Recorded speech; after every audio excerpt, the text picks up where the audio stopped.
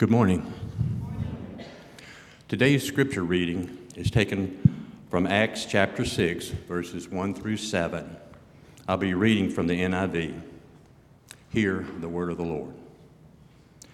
In those days, when the number of disciples was increasing, the Hellenistic Jews among them complained against the Hebraic Jews because their widows were being overlooked in the daily distribution of food.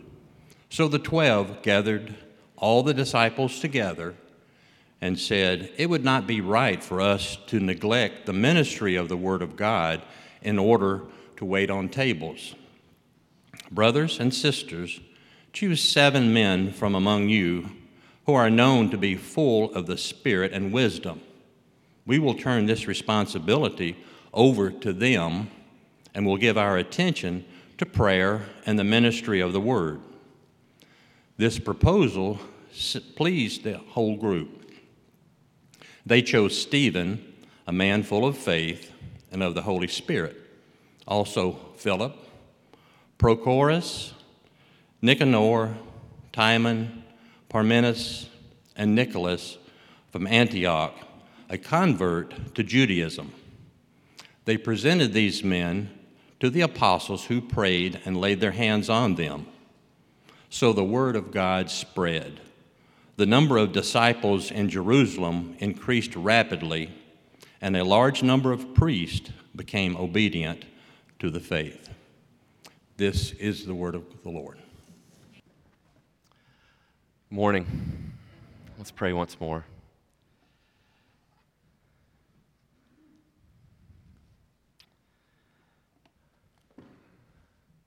Father, Son, and Holy Spirit, we give you thanks for this time we've had together this morning to worship through song.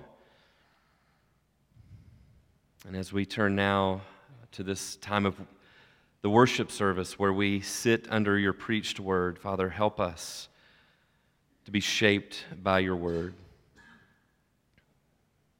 Realizing, as you say, it is like fire and like a hammer that breaks a rock into pieces.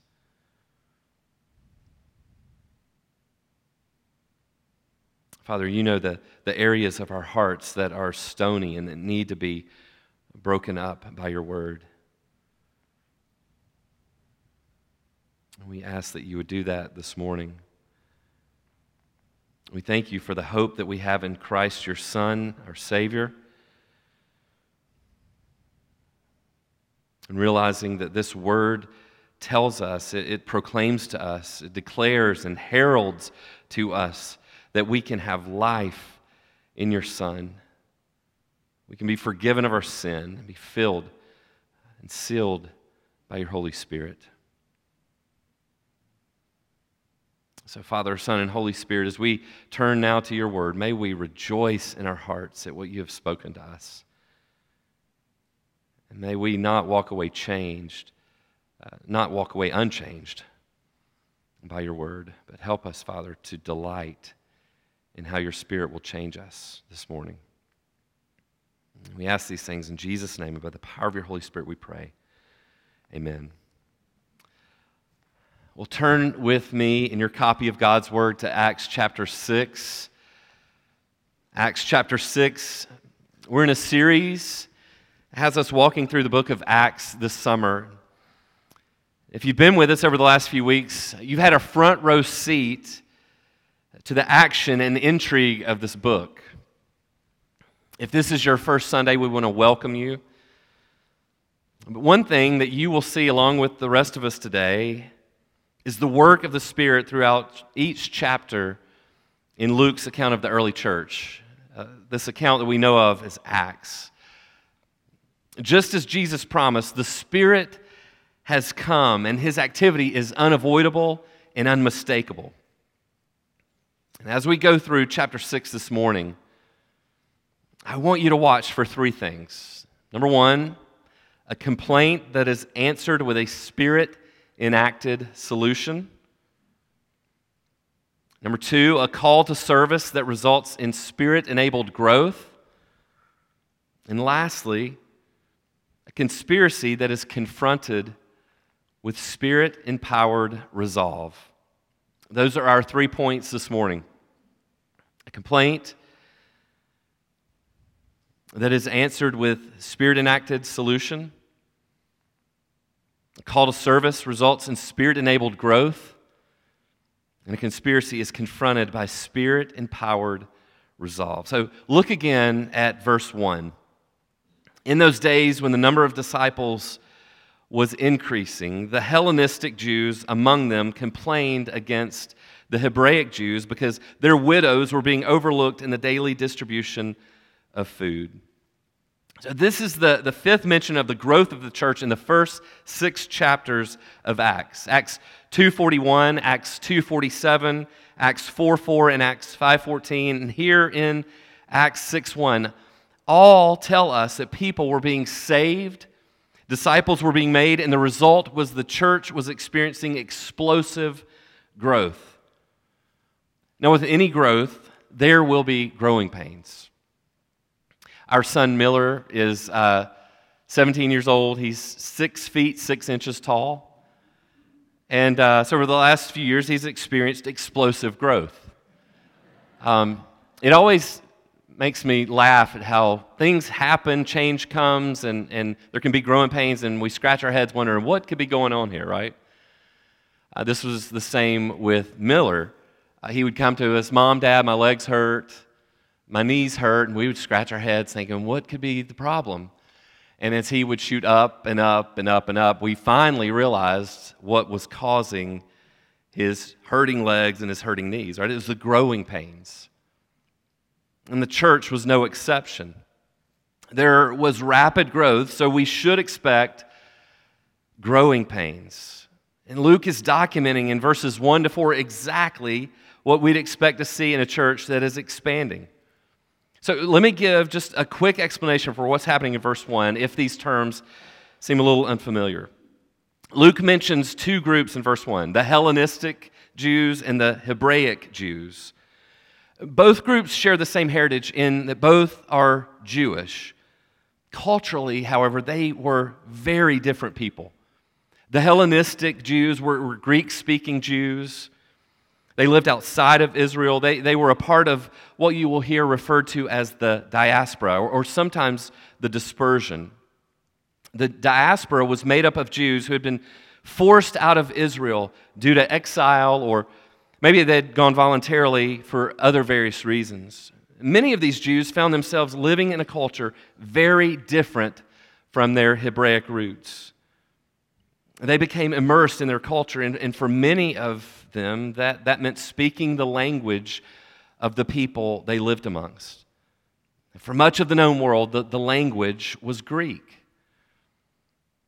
There are several mentions of the diaspora in the New Testament. In John chapter 7, after Jesus tells a crowd that he will only be with them a little longer before he returns to the Father, the crowd questions what Jesus meant. Verse 35 says, "The Jews said to one another, 'Where does this man intend to go that we cannot find him? Will he go where our people live scattered among the Greeks and teach the Greeks?'" You see, while some Greek-speaking Jews moved back to Israel, as these Hellenistic Jewish widows had, some remained where they had been dispersed, or as the NIV will say, scattered to. James addresses his letter to these Christians. He begins his letter by saying, "James, a servant of God and of the Lord Jesus Christ, to the 12 tribes scattered among the nations, greetings." Peter does the same thing. 1 Peter chapter 1, verses 1 to 2. Peter, an apostle of Jesus Christ, to God's elect, exiles scattered throughout the provinces of Pontus, Galatia, Cappadocia, Asia, and Bithynia, who have been chosen according to the foreknowledge of God the Father through the sanctifying work of the Spirit to be obedient to Jesus Christ and sprinkled with his blood. Grace and peace be yours in abundance. Now, what I'm about to say is not a main point, but I think an important observation. It would be easy for us to assume that the Hebraic Jews were overlooking the Hellenistic widows because they had it in for these Hellenistic Jews, or that there was some sort of racism or cultural elitism at play here. We could quickly come to the conclusion that the Hebraic Jews looked down upon the Hellenistic Jews. Some scholars actually suggest this. But I want to suggest that coming to that conclusion based on the phrase, their widows were being overlooked in the daily distribution of food, would be to misread what was happening here. How do we know? Because of verse 5. The proposal, which we'll hear more about in just a few minutes, pleased the whole group. This particular problem in the church at Jerusalem wasn't so much a sin issue as it was an organizational issue. The distinction between these two groups is important because it underscores the Spirit-enacted solution that the apostles would arrive at. And it shows that Jesus' command to be his witnesses to those outside of Jerusalem was beginning. Right? We heard about this back in Acts 1:8. Not only was this the message for Hebraic Jews who spoke Aramaic, it was for the Hellenistic Jews who spoke Greek. And as the book of Acts continues, we'll see that not only is this message of the gospel for Jews, whether Hellenistic or Hebraic, it was for Gentiles.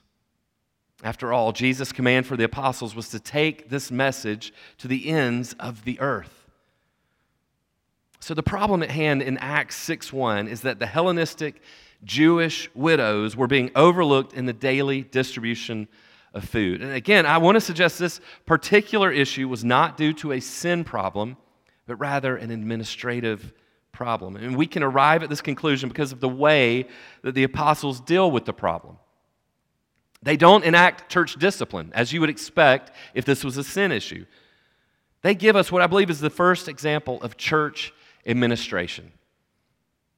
While in some places in Scripture the apostles will give instructions for how to handle matters in the church, here we see the apostles actually handling a matter in the church.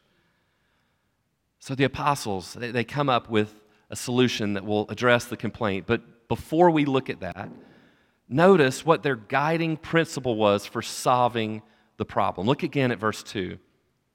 So the 12, the apostles, gathered all the disciples together, and they said, "It would not be right for us to neglect the ministry of the Word of God in order to wait on tables."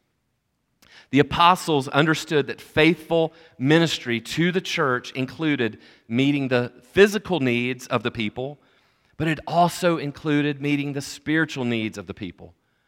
Notice the apostles don't say, "Listen, Hellenistic Jewish widows, you will be just fine without a meal. Tough it out, right? You're going to be just fine. Ignore the hunger pains and feast instead on the Word of God." They don't say that. What do? They see that meeting the physical needs of these widows is important. And they're not going to overlook that. But they're certainly not going to neglect the ministry of the Word of God. As attention increases to what many in our day refer to as social justice, there is simultaneously a decrease in the attention to the authority and sufficiency of God's Word. And this works its way out in churches when they neglect the ministry of the Word of God and only focus on meeting the physical needs of people.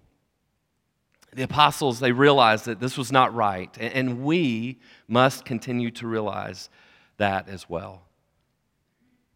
For the apostles to say it would not be right for us to neglect the ministry of the Word of God in order to wait on tables, you realize someone in this congregation, some wisecracker came up and said, "You know what, I think the perfect group to handle this need would be the apostles. After all, they're the professionals, they're the leaders, they're the men up front. Therefore, they are the best way to handle this problem." But to suggest the apostles should be the ones waiting tables, to suggest that could reveal a lack of understanding of the importance and primacy of the ministry of the Word of God. Without the ministry of the Word of God, by the power of the Spirit of God, the church would not be growing as it has been up until this point. The text doesn't say that the church is experiencing explosive growth because they have a phenomenal food pantry or an incredible soup ministry. No, belief always supersedes benevolence, and the reason the church was meeting physical needs was because the hearts were being changed by the gospel. Up to this point in Acts, there are two mentions of incredible generosity and benevolence being experienced among the church. First in Acts 2:42-47, and then in Acts 4:32-37. And in both examples, the ministry of the Word of God and a resulting belief of the people preceded the benevolence of the people who had plenty for the people who had need. The ministry of the Word of God, it gives us justification for why we attend to the physical needs of others. To only meet the physical needs robs people of the true sustenance that they crave.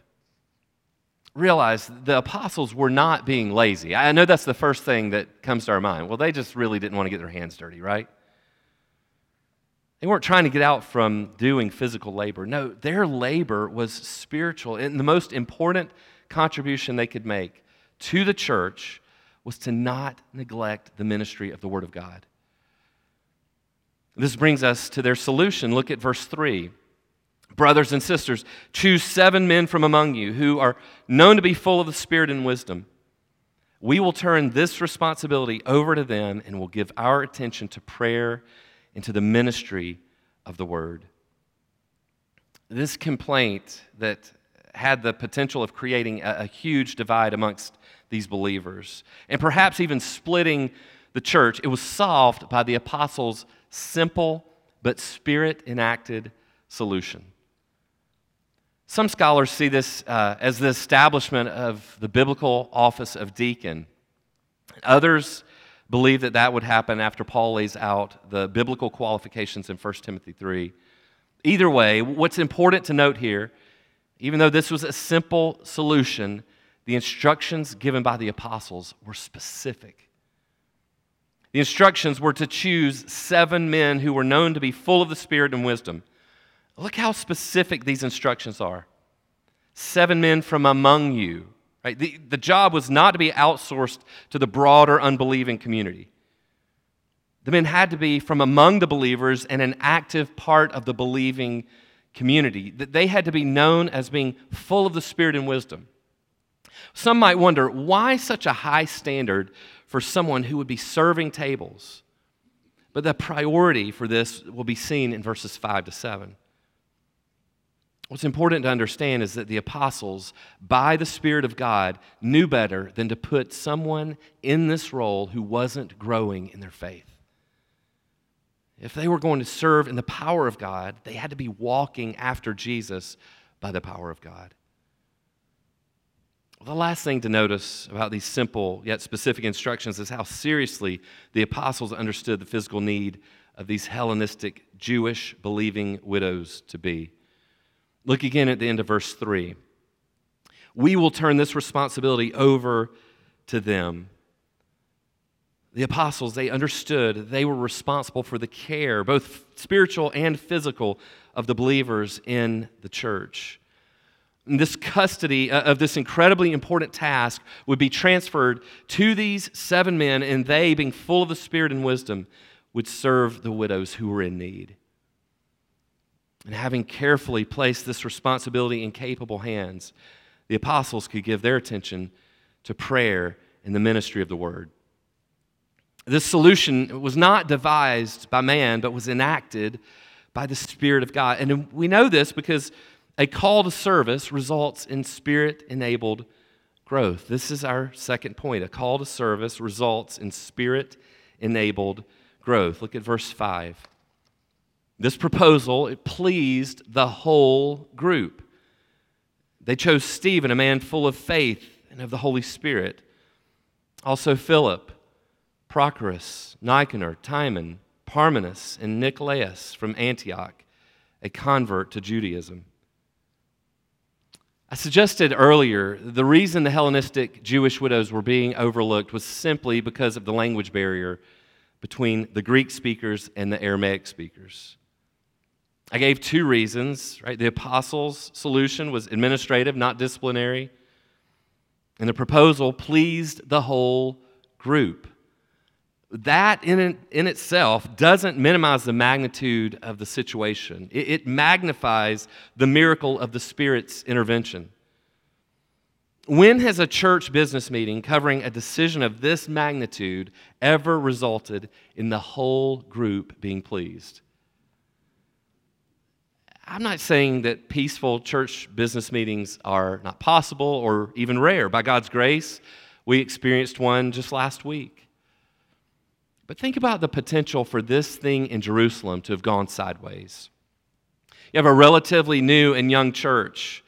You have a disenfranchised group of helpless widows. You have two cultures with two separate languages, and you have the potential for hurt feelings.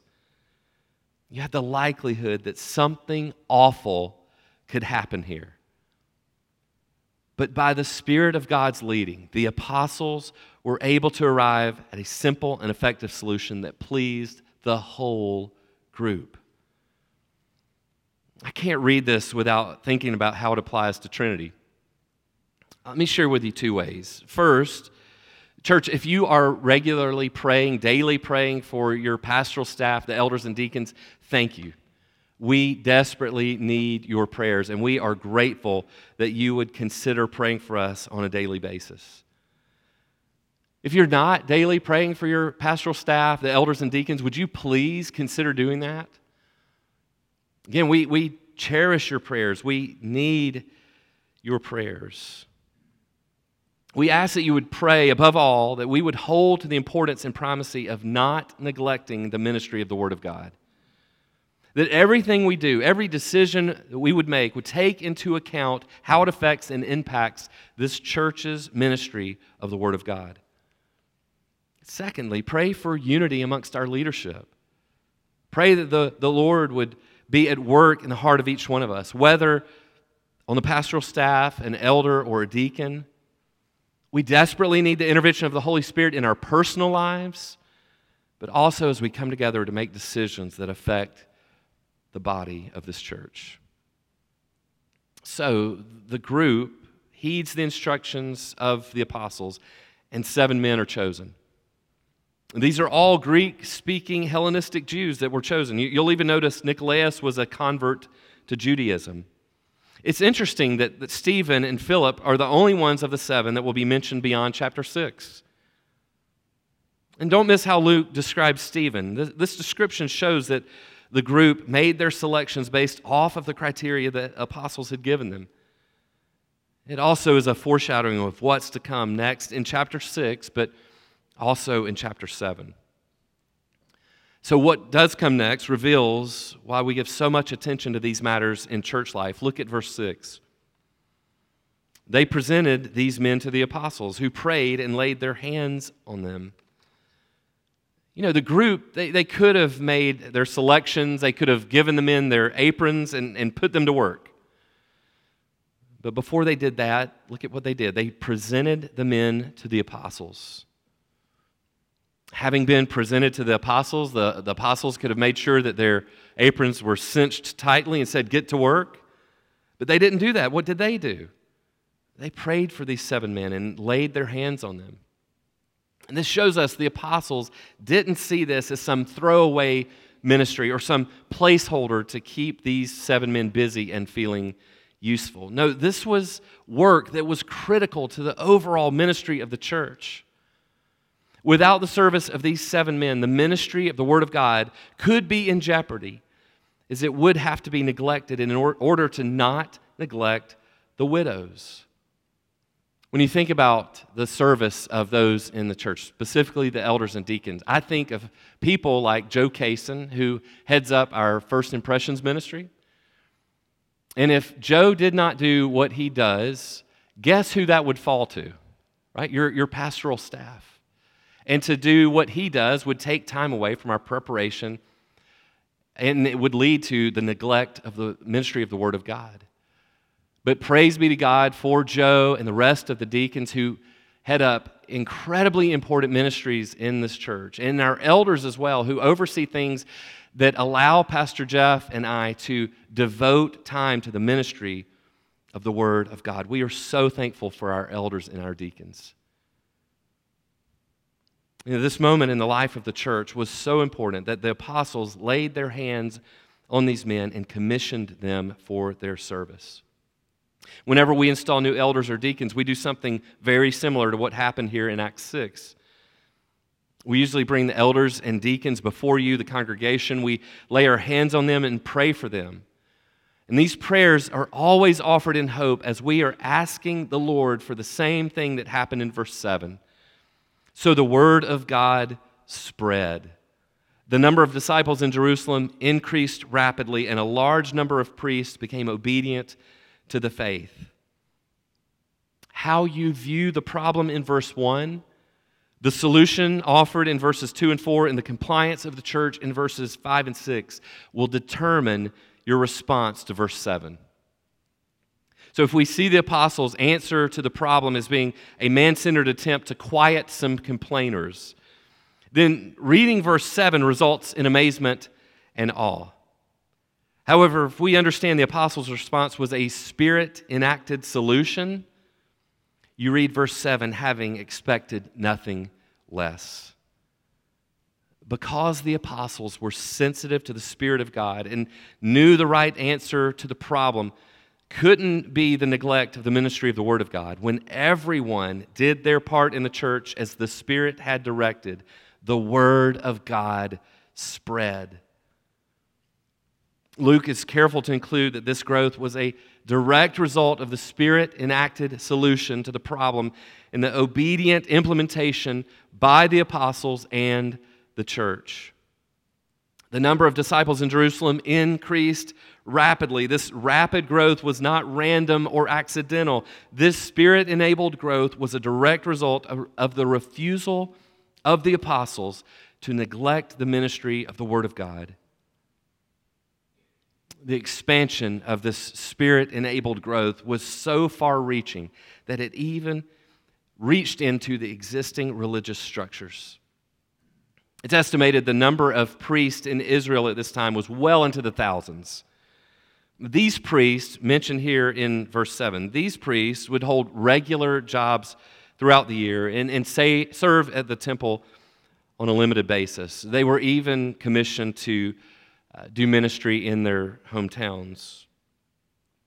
These priests were not of the higher stratosphere of the priesthood that we see when reading through the Gospels, and many of them could relate more to the poor widows than the high priest and the chief priest. These priests, mentioned in verse 7, were moved by the care that the apostles had arranged for. But that's not the only thing that got their attention. They became obedient to the faith because of the ministry of the Word of God. Both at the beginning and end of his letter to the Romans, Paul speaks of the importance of obedience of faith.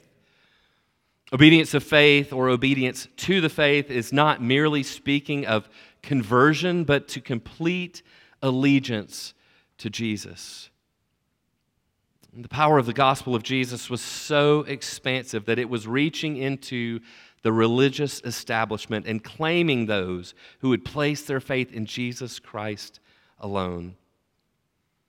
The events of Acts 6, they can only be explained by the work of the Spirit of God. And this should not come as a surprise because this is the fulfillment of the promise Jesus made to the apostles back in Acts chapter 1. There are many reactions that we should experience when considering the work of God, but surprise should never be one of them. God keeping His promises should not surprise us. So far, we've seen a Spirit-enacted solution and Spirit-enabled growth. And the last thing that we'll see in Acts chapter 6 is what happens when a conspiracy is confronted by Spirit-empowered resolve. This is our final point. A conspiracy is confronted by Spirit-empowered resolve. Look at verse 8. Now Stephen, a man full of God's grace and power, performed great wonders and signs among the people. Opposition arose, however, from members of the synagogue of the freedmen, as it was called, Jews of Cyrene and Alexandria, as well as the provinces of Cilicia and Asia, who began to argue with Stephen. But they could not stand up against the wisdom the Spirit gave him as he spoke. verses 8 to 15 of chapter 6 seem like they are unrelated to verses 1 to 7, but notice the common link. Stephen, who had been named to serve widows, is now being used of God as an evangelist. The book of Acts is full of ups and downs, and chapter 6 is no different. The news could not have been any better in verses 7 and 8 when Stephen was caring for widows. Then trial and tribulation strike again as a result from him preaching the gospel. However, this is all part of God's plan. It's how the church grows. The Bible tells us that trial and tribulation are how we grow. One of the things that's so striking to me about the end of chapter 6 is how we can't mistake what happens for coincidence. And this, too, is the link. Right? That's usually how we think in life. That's usually the conclusion that we arrive at. It's so easy for us to chalk seemingly random occurrence up to coincidence, but Luke won't let us do that in Acts 6. Right? There's no verse 8 in Acts if there's not first verse 5. Stephen is first mentioned as a seemingly low-level table server in verse 5, but look at him in verse 8. Now Stephen, a man full of God's grace and power, performed great wonders and signs among the people. Who's Stephen? Well, he's that guy that God ordained to meet the needs of widows. Yeah, that's Stephen, right? Luke told us in verse 5, Stephen was full of faith and of the Holy Spirit, and that should have gotten our attention. This Stephen is really going places, but it's not because of his own strength and skills. This Stephen is a Word of God believing, Christ exalting, Spirit-filled man of God who is on a mission to make Christ known. Notice where the opposition to Stephen comes from in verse 8. It's his own people. At least it's the people he would have aligned with prior to being saved. These were Hellenistic Jews, unconverted, who did not like the fact that Stephen was now speaking out as a witness for Jesus. Continuing his observation that Stephen is a man filled with the Spirit, Luke points out that in the face of opposition, the troublemakers were no match for the wisdom the Spirit gave Stephen. So what happens when someone can't win a debate? Rather than relying on merit, they resort to lies or twisting the truth, right? And we see that in verse 11. Then they secretly persuaded some men to say, "We have heard Stephen speak blasphemous words against Moses and against God." So they stirred up the people and the elders and the teachers of the law. They seized Stephen and brought him before the Sanhedrin.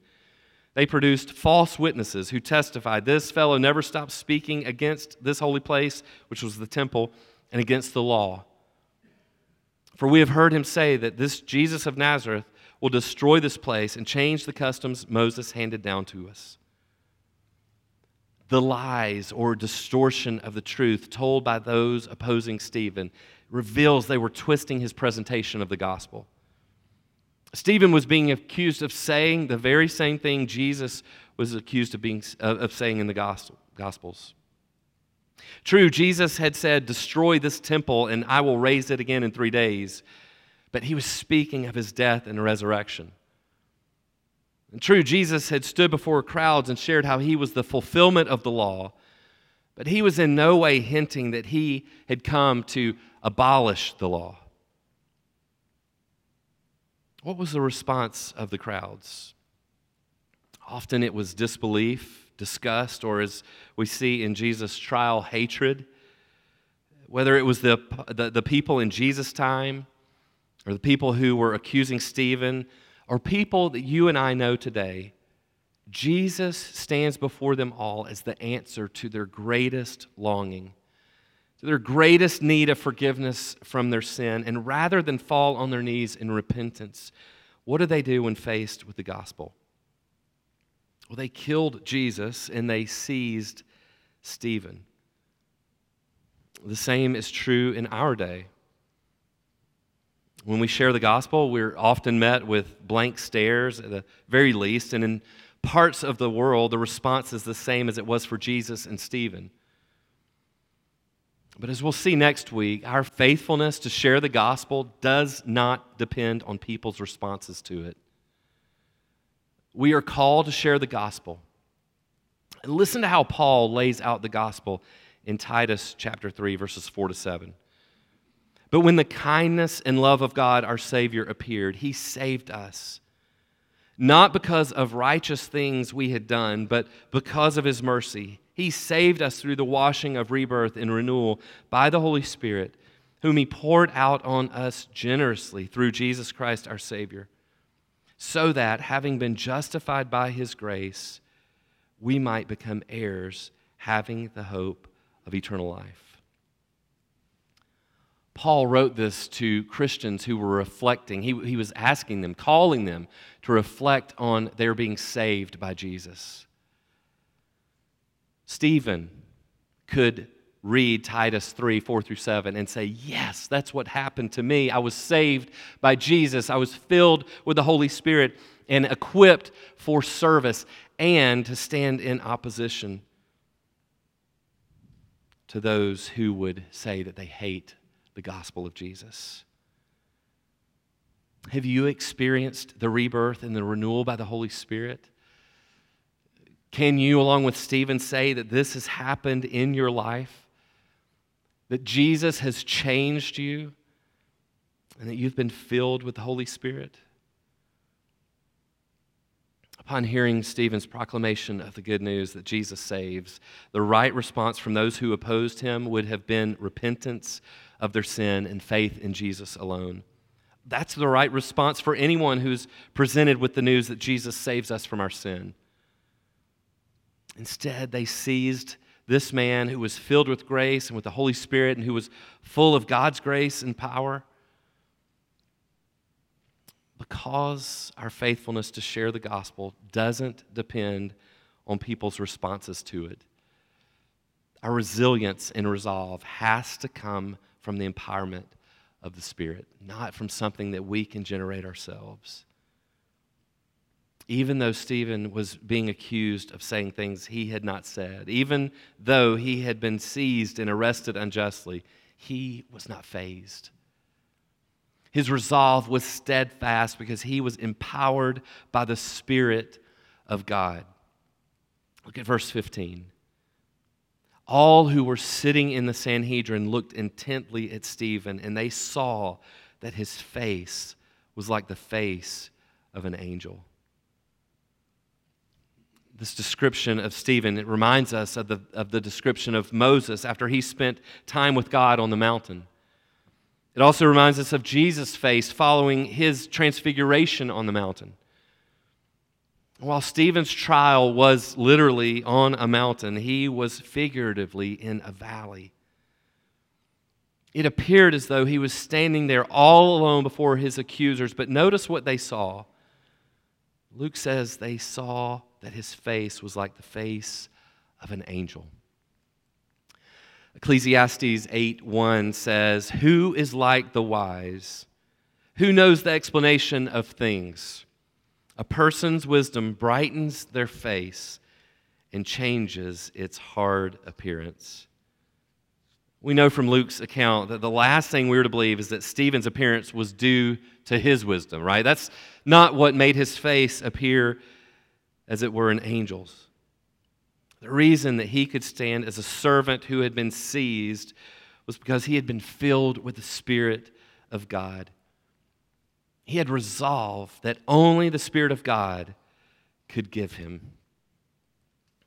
What started out as an instance of conflict in the church that resulted in a Spirit-enacted solution has led to Spirit-enabled growth of the church, and now to this Spirit-empowered resolve in response to a conspiracy. Luke helps us see that the church didn't grow in a vacuum. It happened in the midst of trial and tribulation. It happened in the midst of there being issues within the church, like Hellenistic Jewish widows being overlooked, right?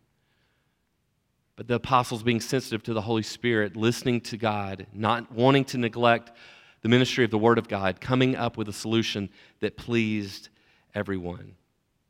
It also happened through people like Stephen who were filled with the Spirit of God, having their words twisted and being seized and brought before the Sanhedrin, falsely accused.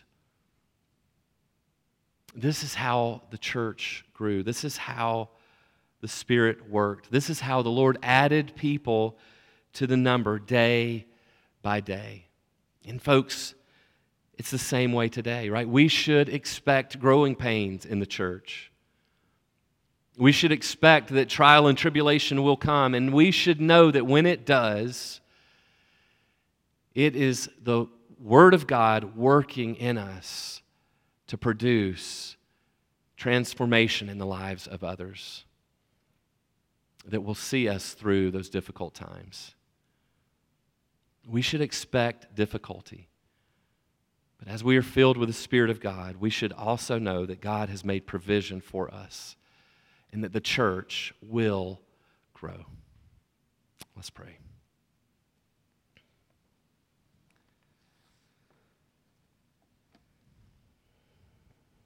Father, we rejoice in knowing that your word does not return void, and therefore the ministry of your word is vital to the growth of the church.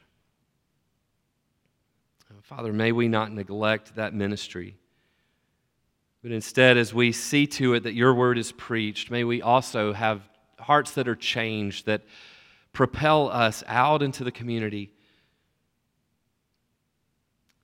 so that we might meet the needs of those in our community.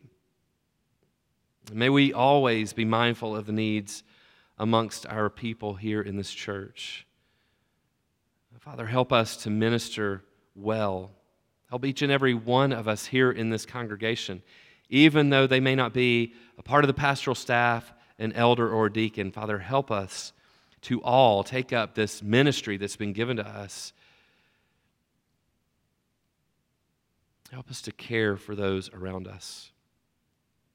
And may that care be seen clearly as having come from the ministry of your word. Father, we thank you for how you continue to change lives. We thank you for your love and care for us, most clearly seen in the sacrifice of your Son, Jesus.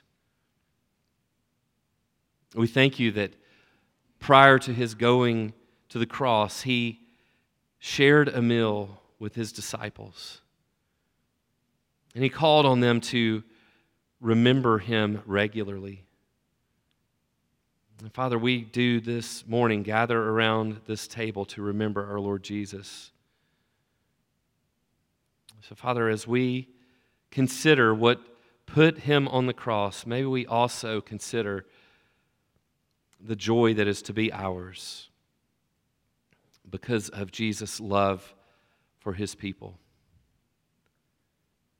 And may we, as we gather around this table, celebrate and rejoice over what has been accomplished for us by way of the cross. We ask these things in Jesus' name, and by the power of your Holy Spirit we pray. Amen.